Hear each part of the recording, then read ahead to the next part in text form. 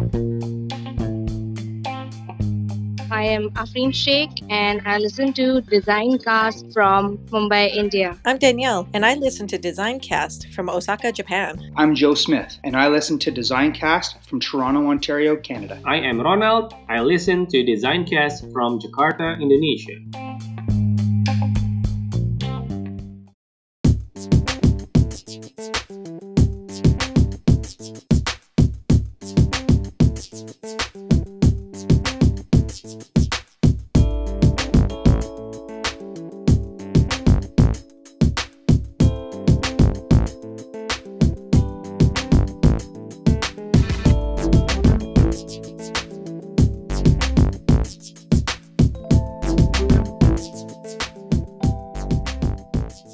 Hello and welcome to Designcast, a podcast where I interview a wide range of excellent guests in design and STEAM education to get their unique perspectives.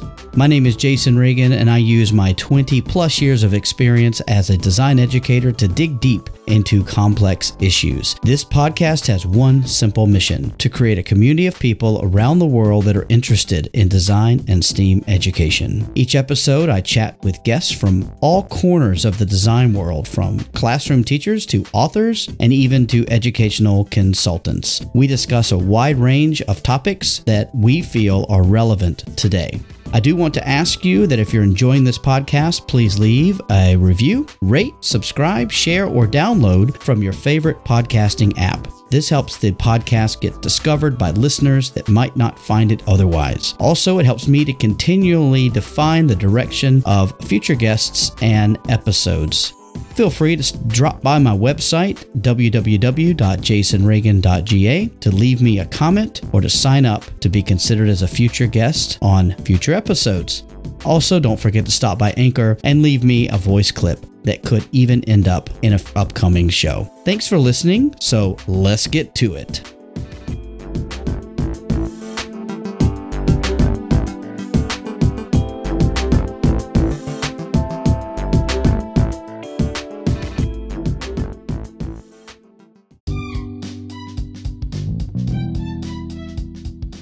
Welcome back to another episode of Designcast. Thank you for joining me. On this episode, I had the awesome opportunity to speak with Mr. Tony Ryan.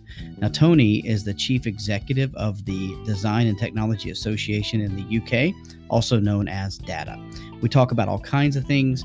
Really, what's interesting is hearing about how he started out as an automotive technician and then kind of accidentally ended up in education. Of course, we know you never really accidentally end up in education. So that is a really great story that he shares. I really enjoyed listening to the professional journey that Tony has taken over his long career, and I am so excited to hear about where he's going to go in the future. I also enjoyed hearing about the things that they're doing over at DATA, even when COVID is at the front of everyone's mind. So there's some extensive show notes about all the things that we talk about, and they're linked in the hyperdoc that is also linked in the show notes for this episode. I'd love to hear from you, so please reach out to me through my website, www.jasonreagan.ga, and that link is in the show notes. And please share this podcast with those folks that you think might enjoy listening to it. And I would love to hear from you. I would love to hear some of the things you would like to hear on this podcast, so please reach out and share some ideas with me. Maybe you know a guest or you have a topic you would like to have covered. I cannot wait to hear from you, and I really can't wait for you to enjoy this episode of Designcast with Tony Ryan.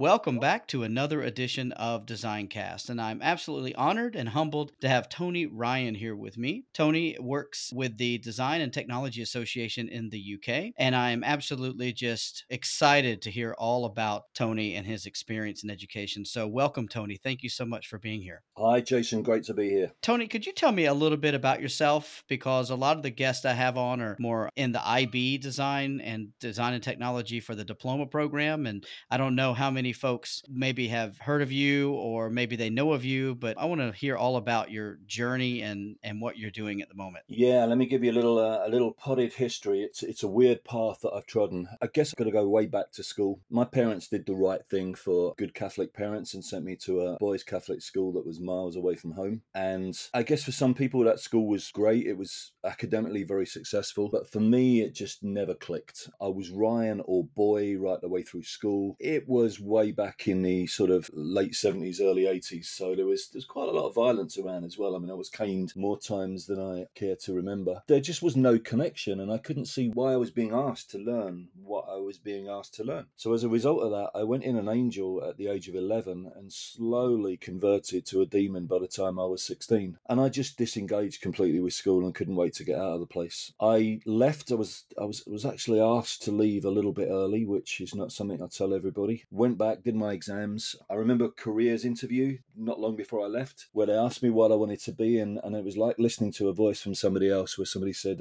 car mechanic, and I wasn't quite sure where that had come from. But what do I need to be a car mechanic? They said, well, you need English, you need maths, and you need one other. And I thought, well, art is the one other, because I loved arts. So I got those three. I'm pretty certain to this day that if that careers advisor had said I needed 9, I would have got 9. But she said I needed 3, so I got 3. I became a car mechanic, did an apprenticeship, and I loved it. From day one, with an engine in front of me, all of the physics, all of the maths that made no sense at school, all of a sudden there was context and it made sense. And it dawned on me that I wasn't stupid, because I left school feeling I was pretty thick, to be honest. And it dawned on me that I wasn't stupid. So over the next 6 years as a car mechanic, I took every qualification that was available. I gave up 2 years of my holidays in order to take 1 day a week to go to day release college. It was the only way that I could do it. I got to management level in the motor industry, and the promise was that if you get that far, then we'll put you into a management program. And I got that far, and then the response was, well, I'm really sorry, but we need you on the workshop floor. We don't want to move you up. I just had enough at that stage. I decided I needed something else. Education was accidental. I needed a degree, and the Inner London Education Authority was in its last couple of years and was sponsoring people to go through, because I'd become used to a salary by this point, and it was going to be very difficult to live for 2 years without a salary. They sponsored me through, and I thought, well, what I'll do is I'll get that degree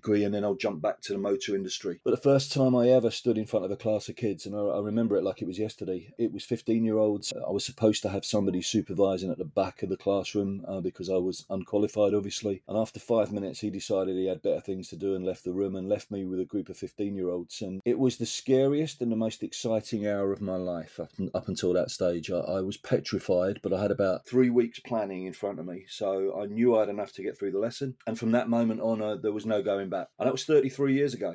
And I've been 33 years in education. I moved up pretty quick, became a head of department. I was a head of design and technology in 3 schools for a number of years, and then went into school management and finally found myself as a head teacher. So I was a head teacher of 2 pretty large London comprehensives for about 11 and a half years, and then dropped out, worked for myself for a year, which I really enjoyed. I thought I'd never go back to a proper job again. And then this opportunity came along, which was really one that the heart drove the head in many respects. It's something I really care about, and the subject is really struggling in the UK. I thought, well, if I say no to this, I'll regret it at some stage. I'll actually look back and think, you had a chance to do something and you didn't. So here I am running the association and trying to really cement the place of design and technology teaching in the UK. Tony, thank you so much for sharing that with me. And I will tell you that I've had a lot of guests on, and I'm seeing that sort of thread again, where people have a less than exciting experience in school themselves,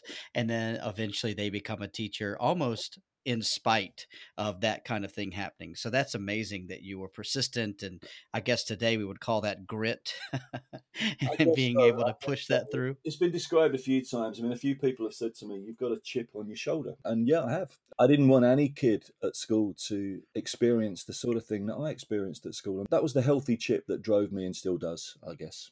That's amazing. And I think that that's something that a lot of design and technology teachers have in common, is that we straddle the barrier between industry and education so much that we have to kind of have that healthy chip. So I completely can agree with the chip on your shoulder analogy. That's great. So do you still get involved with cars much? It sounds like you really enjoyed that. Do you You still know, do any car work? I love cars, and my one luxury for myself is I drive something decent. Because, but I must admit, I open the bonnet now and I look inside, and wow, they've changed. I know how it works, but I wouldn't tinker with it myself these days. They're definitely a high tech piece of machinery, even some of the bigger ones. So, can you tell me a little bit more about the Design and Technology Association and how that runs and what your role is in that particular organization? The association's been around since 1989. It was put in place really to help and support the teaching of design and technology across UK schools. It spent a lot of its early years being funded by government. Major projects were put in place. CAD/CAM in schools is a good example, which was a multi-million pound project for training for every school in the UK in order to make sure that every teacher in the UK was familiar and confident using CAD/CAM, and then students obviously would push on from there. Those projects dried up a number of years ago where government just basically stopped putting money towards any projects like that, and the association had to pivot from getting quite a lot of its money from government funded projects towards a survival mode where actually we had to generate our own money. So we don't get any government money at all at the moment. We survive through membership. We also sell some resources, although there's been a big shift in that in the last couple of years. And we do training with teachers, which is a really, really important part of what we do, which has been hit quite hard by COVID, but that's pushed us in other directions and has made us do other things that perhaps we should have done earlier. So the association is there really to support the teaching of design and technology. What I'm trying to bring to it is, and I guess it's using that sort of experience that I've got of being in industry and then going into teaching, is that when I arrived, I felt that there wasn't enough emphasis on connection with industry and business, and that there needs to be. We need to really, really show students as well as government ministers and everybody else in a decision-making capacity exactly how those two join up, how education with D&T and business and industry join up, because without that join, there's a danger that we're seen as just a skills-based subject that is for the less able, which couldn't be further from the truth, to be honest. So the role that I've got at the moment is chief executive with the association, which sounds very grand, but there's 13 of us in total, plus a group of very, very switched-on trustees. We're trying to cement the future of the subject in UK schools is the bottom line. I am from the US, and so we've had a very different journey in a sense, but also a very similar journey. And I find that we're constantly having to sell our projects and sell our programs to parents and to students and to teachers and to the government. And so I completely can feel empathy for what you're talking about here. And so I will say that even in my experience as an international teacher, that I found that the data resources are absolutely outstanding. So I think that you guys put together some really fantastic materials. I've really enjoyed using them. And so thanks for doing that, and keep that up if you, that'd be great. I was going to say the shift in emphasis in the last couple of years is that we had an awful lot of resources that once you become a member, you still had to purchase. And I just felt that was wrong. So what we've done, 85% of our resources now, once you become a member, once you're in, they're free. And that's the way it should be. So the challenge now is to find other funding sources that allow us to keep those current and up to date, because as you know, our subject moves quicker than many. Curriculum. Yes, it does. Created this year and will be out of date by next year if you're not careful. Absolutely. Yeah. It's a very flexible and nimble subject in a sense. And so I find that that's totally true. I think you're correct in saying that. And so what's your vision overall? We take the sort of COVID factor out of everything, and where would you like to see the association go moving forward? We've done well in the last 18 months. We've doubled our membership, which is really important to me, because there was a feeling when I arrived, which I picked up. I spent the first 3 months just talking to teachers and just talking to members actually, and trying to get a bit of feedback from them as to what they felt about the association. There was a feeling that came back, whether it was real or perceived, it doesn't matter because it was there. And it was that we were distant and that we were out of touch. And quite a few people used the term pseudo-academic, which was interesting. We've worked really, really hard to get closer to schools and get closer to the membership. And the fact that we've doubled the membership hopefully shows that there has been a change. The vision for me really is I would love us to be in every school. We're in 53% of secondary schools in the UK at the moment, and we've got a growing membership, fast growing membership at primary school. I'd want us to be in every school. That's a very ambitious vision, but we're pushing hard on that. And the other thing that I really would like is to counter what you just said is I just wonder what it's like to be a history teacher sometimes, because you haven't got to justify your subject every single time you talk about it.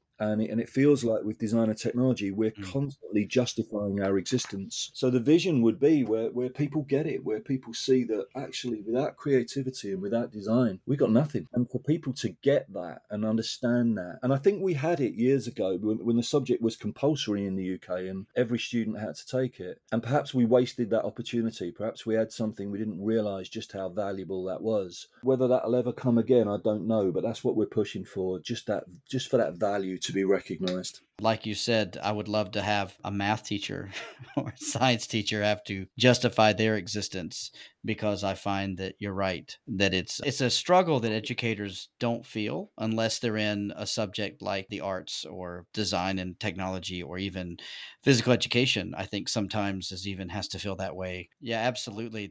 I would love to see that in every school as well. I think that that's great. And again, the resources are fantastic. The videos you guys produce are amazing. I use them in my classes. So thank you again for those as well. And so the new ones we produced, I love. They've come about through what we did was, in the days which seem distant now, where we could actually just go in and visit manufacturers and visit engineering firms. We went in and we looked for young people that weren't that far away from school, but had that passion about what they were doing. And we wanted to capture that in a series of short videos and just show where design and technology could take you. Because I think one of the problems we've got is that students and teachers sometimes even don't know what careers are out there because they've not been out there for a while themselves, so they haven't seen it. In the last 3 years in this job, I've seen stuff in industry that has just completely blown my mind. And if I'd have been a teacher in school, I wouldn't necessarily have seen that. So those videos are an attempt to capture what's out there so as we can show teachers, students, and importantly parents as well. Because as a head teacher, I used to have conversations regularly with parents that said, don't do design and technology, do something academic. And you'd end up sitting down with the parents just trying to talk them around that, design and technology is academic. It's actually very hard. It's a very hard subject. And it's that balance that you want kids to get. So, yeah, I'm glad you like the videos because I love them. And we've got another 10 or 11 to come as soon as we can move again. I can't wait to watch those. And you're right. I can't count the number of times I've had to explain to parents and even students and other teachers that design and technology is an academic subject, that all the other subjects actually feed into it, and that we're teaching writing at a very high level and that sort of thing. So I think, part of the associations around the world, whatever they're called, part of our goal is to educate the public that this is what we do every day, right? That we want to create skilled workers for whatever job they might have. It is. And if you look at most of the business organizations will tell you that the qualifications are really important because they get you through the door, they get you the interview. But the things they're looking for is they're looking for problem solvers, they're looking for active thinkers, they're looking for students with empathy. And these are things that we take for granted within our subjects. We teach empathy. You can't solve a design problem without actually getting inside somebody else's head and working out what their issues are. And that way of thinking is something that lends itself so well to business and manufacturing, etc. afterwards. But we need to sell it, and we do need to sell it. We need to actively work at it because we can't assume that message is out there, because it isn't. I feel like most of the time I'm actually a salesman as opposed to an educator. But I guess we have to find a way to mix those two. This podcast is a proud member of the Teach Better Podcast Network. Better today, better tomorrow, and the podcast to get you there. Explore more podcasts at www.teachbetterpodcastnetwork.com. Now let's get back to the episode. So, Tony, let me ask you this. How are you guys, now that we have this COVID going on, how is data connecting with its members, even though we can't get out and meet in person in most cases? What are you guys doing to kind of keep connected to the network? We've done a number of things, and yeah, some of them I alluded to slightly earlier. We probably should have done before, and it's funny how when you're in difficult times, it makes you think differently and do things that really have an impact straight away. So we set up a series of free webinars, wondering if there would be any demand for them, wondering if there'd be any call for them. We started them with primary colleagues. On the first one, I think we had 80 places, and we had about 300 people trying to get onto it. And then so we upped the places, and we upped the frequency of them as well. But we're still running them regularly, and they fill within a day of putting them live online. They're completely free events, and members and non-members can come on there. And really what's coming out on those webinars is, yes, there is a theme to each one, but it's an opportunity for colleagues to converse really and just talk about what they're doing and how they're dealing with it. And what's come out in a big way is that even the most confident department out there is benefiting through listening to what other people are doing. And then you might take one golden nugget from somebody else's school and think, yeah, I'm going to implement that in my school. I'm going to do that. Or you may be able to share something. So those webinars have been fantastic, and we'll continue those. We've also moved very, very quickly. I'm told for about 9 years, the association has been talking about doing online professional development, but for whatever reason hasn't really got round to doing it. Probably because face-to-face was really important. And also, whenever we did a survey, which we did as recent ago as about 14 months ago, where we surveyed all members and just said, would you prefer face-to-face or online? And if we had online CPD, would you use it? The vast majority of teachers were saying, no, we don't want it. We want face-to-face. We want to meet other teachers. But I think the world's changed, and the vibe has changed definitely, and our feeling for what we can do online and what we can achieve online has changed as well. So we have chosen a platform, an American platform called Thinkific, which I hate the name of, but I love the product. We've created an online learning platform on there, which we started with primary courses, and we've kept them as inexpensive as possible, because what we were finding before COVID was that teachers were finding it harder and harder to get release from school in order to do subject-specific training. As we said earlier, subject-specific training in our subject is so important because things move so quick. So our aim now is over the course of the next 12 months, we will have 10 courses by the end of this year, primary and secondary, and we will have 30 courses by the end of next year. And the aim there really is that teachers, if you're a member, it's £30, and you'll be able to get online training, which will be very carefully thought through, which will bring outside experts in. We're going to mix it with industry as well, so we're going to have some industry inputs into those resources as well, and people will be able to come out of that with an accredited piece of work which they've done, which can go on their CV, but more importantly can help them to actually deliver the subject better at school. So that's been a huge drive for us over the COVID lockdown. It sounds like you guys were able to pivot pretty quick, probably because you're all design and technology teachers, and so it allowed you to move quickly and change directions. That sounds like a really affordable kind of professional development. I was going to say, I mean, first of all, you're absolutely right. And, we had to pivot quick because our face-to-face went from, we were running on average 3-4 courses a week to 0 overnight. And I can't see that building up anytime soon at the way things are. So we either accepted that we weren't going to have any professional development out there at all, which would impact on the subject quite markedly, or we moved quick. So that was the first thing. The second thing really is that we got a group of teachers together who we bounced this off and said, look, if we put some stuff together and we test it, give us some feedback and tell us what you think. And they loved it, but they said, the problem is I'm not 100% certain that my school's going to pay for this. I may have to pay for it. So it's got to be inexpensive as possible. So we've made it £30 for members and £45 for non-members, and we're trying to keep the courses as inexpensive as possible, thinking some people are going to have to pay for this out of their own pocket, sadly. I don't think it should be that way, but I think that's the truth.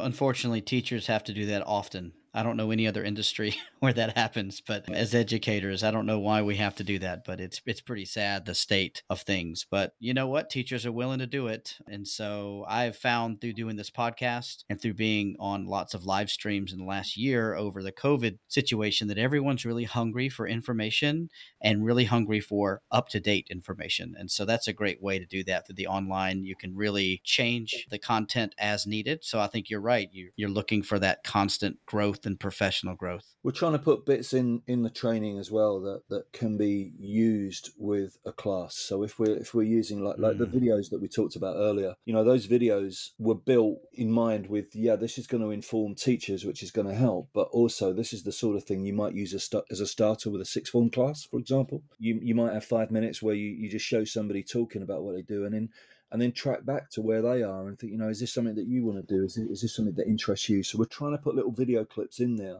that can be taken out and can be used as part of the lesson. So it's dual purpose, really. I've found that in working with teachers online, one thing they all want is some way to immediately take that away and use it. So that's fantastic that you guys are thinking about that and thinking about the students. That's great. Well done. Thank you. So Tony, shifting gears just a little bit, what are you guys really excited about at the moment? What kinds of things are you doing? Thinking beyond the COVID situation, what are you really excited about? I guess the excitement at the moment is coming. I mean, we've got a few projects on the go which are really quite big, and the impact I think could be quite big. One that's got us, it's on the edge of launch at the moment, so we are quite excited about it, is that we have worked with a design studio in London, quite a big design studio called Talent House. We took a trustee on who's founder of Talent House, co-founder of Talent House, some months ago, right at the start of the year. Had a little look around Talent House and look at what they did, and dropped in the throwaway line that, wouldn't it be great if there was a platform like this for students? And then a couple of weeks later, she called me up and said, look, we could do this. We could actually make this platform for students. We could do it. So if I explain what Clubhouse is, first of all, the idea of Clubhouse is it's a student version in its entirety of the professional platform that they use with major brands. And major brands come to Talent House with a project brief for something that they want to do. And it could be ring off a name of a stream of brands that you would know instantly. And they post those on a platform. And then anybody that's registered as a designer with Talent House can then submit their designs to that platform. And then Talent House staff sit down with the client and select a small number that they then pull through to the next stage. And then it works down to finally you've got one client winner, if you like, of the design brief. So what we're looking at doing is setting up a series of briefs for students, which will be set by some of the major brands in the world. As long as the teacher in that school is registered on the platform, then students will be able to actually submit their designs to the brand immediately. So you will get a 14-year-old somewhere in the north of England will be able to submit a submission to a brief that's put there by Adidas or a company like that, which I think is fantastic, and we're really, really excited by it. And we're hopeful that we're going to get a number of briefs up over the course of the year. We haven't put a number on that yet. We've got a number that we're aiming at. We hope it's going to be higher, but there's a lot of interest from brands and there's a lot of interest from schools at the moment. So joining those two up, and this is a completely new initiative for us. It's called Clubhouse, and it will be launched next month. That sounds absolutely amazing. What a great opportunity for students to get really true feedback from, brands and designers alike. That sounds awesome. I can't wait to see what happens with it. I can see why that's what you're excited about right now. That's awesome. I guess I'm excited because it's, it gives that bit that I started right at the beginning of the podcast where it's context. It's why am I learning this? Well, you're learning this because there are brands out there that really, really value it. And also, if I'm a 14-year-old and I'm thinking, I love doing this, but there's no career in it for me. Well, if you're endorsed by a major brand that says, we really value what you're doing and there is a job there.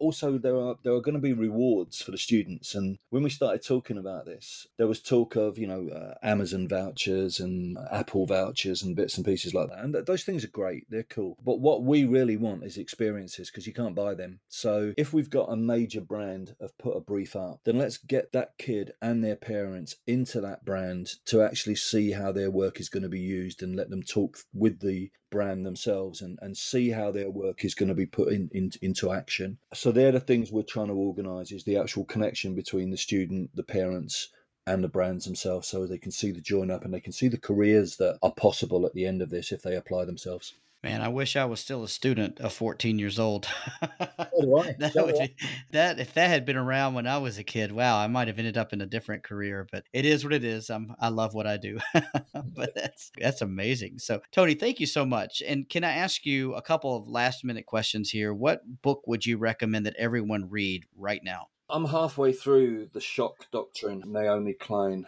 and it does what it says on the tin, really. It is shocking me. It's just making me think about the whole pandemic thing and the world situation at the moment in a completely different way. So, yeah, it's very current, but that is the one that I'm in at the moment, and it's definitely worth a read. That sounds great. I'll have to put that in. Those will all be in the show notes. And then one more thing is, where do you go to get inspiration when you're thinking about, you said you like visual arts and arts as well as design. Where do you go to get inspiration for your own work and what you do? Inspiration comes from everywhere. I'm constantly on the lookout. In the notes that I sent you beforehand, there's this weird bit that I walked into a public toilet last week, and there was a little thing on the wall by William Morris, and it said, "Look on everything as if you're seeing it for the very first time or the last." And I walked out, and like, I've not looked at anything the same in the last 2 weeks. Everything that I'm looking at, I'm thinking that's there, but I've never really looked at it. Let's have a look at it and let's see it. I mean, I'm lucky that I live close to London, so the V&A is very close. The Design Museum is close. Those things are fantastic for inspiration. And I do. I mean, you know, in normal days, if I've got meetings in London, it seems like a long time ago now, but with meetings in London, I would leave myself a half day and I would wander into one of the museums and just give myself 2 or 3 hours where I could pick up inspiration and just wander around, which is a luxury in the job that we do. It's important to do that. It's important to suck things in and be inspired yourself, because you're not going to inspire kids unless you're buzzing yourself. Totally agree. I think that's a fantastic answer. And let me ask you about the podcast that you've just started. Can you tell us a little bit about that? Yeah, I'd love to. It's called Design for Life, and it's available wherever you get your podcasts from. We started it up as a means of trying to connect education and business, which is, as I said earlier, a big drive for the association at the moment. So it's a mixture of designers on there, educators, people, business leaders, just talking about aspects of the subject and talking about what they do and where their inspiration came from and how they've got into the positions that they are in now. And there's so much chance with so many of the conversations that I'm having where, you know, very few people at the age of 13, which is, I think, should be a comfort to most 13-year-olds, because as a head teacher, I found an awful lot of kids got quite stressed that they didn't have their future mapped. But when you talk to business leaders, very few of them have mapped it. It's a series of coincidental circumstances have come together to get them where they are. Yeah, it's a joy to do. I love doing them. They're casual conversations with people. And the best review we've had, which I absolutely love, is somebody said it's like one of those conversations where you're in the pub and you overhear somebody talking behind you and you know you should zone out of it because it's not your conversation, but it's just one of those ones that you stick with. And I just love that as a review, because that's exactly what we're looking for. It's that casual chat that you can't quite clock out of, is what we're trying to do. Well, having listened to several of them, I feel that's a perfect encapsulation of what that experience is like. Thank So you. you guys are doing great. Please keep it up. I've enjoyed it tremendously myself and would recommend it to anybody listening or to anyone I speak to. I do tell them about it. So I'm going to do my part on this side, Tony. So sure. Tony, if people want to get in touch with you, what's the best way to do that? Twitter's a good way. The Twitter handle is @DesTechRyan, DESTECHRYAN. Probably one of the easiest ways. Or go onto the data website, which is data.org.uk. And there's an info out there. And if you need to get in contact, that's a good way to do it. Tony, I cannot thank you enough for taking time out of, I know, what must be a very busy day for you to speak to me. And I know that everyone listening is going to appreciate having heard your words of wisdom. So thank you so much for agreeing to be here and chatting with me today. Jason, thank you so much for the invitation, and keep up the good work. I love what you're doing. I listen to yours regularly, and yeah, it's a joy to be here. So thanks a lot. Thank you.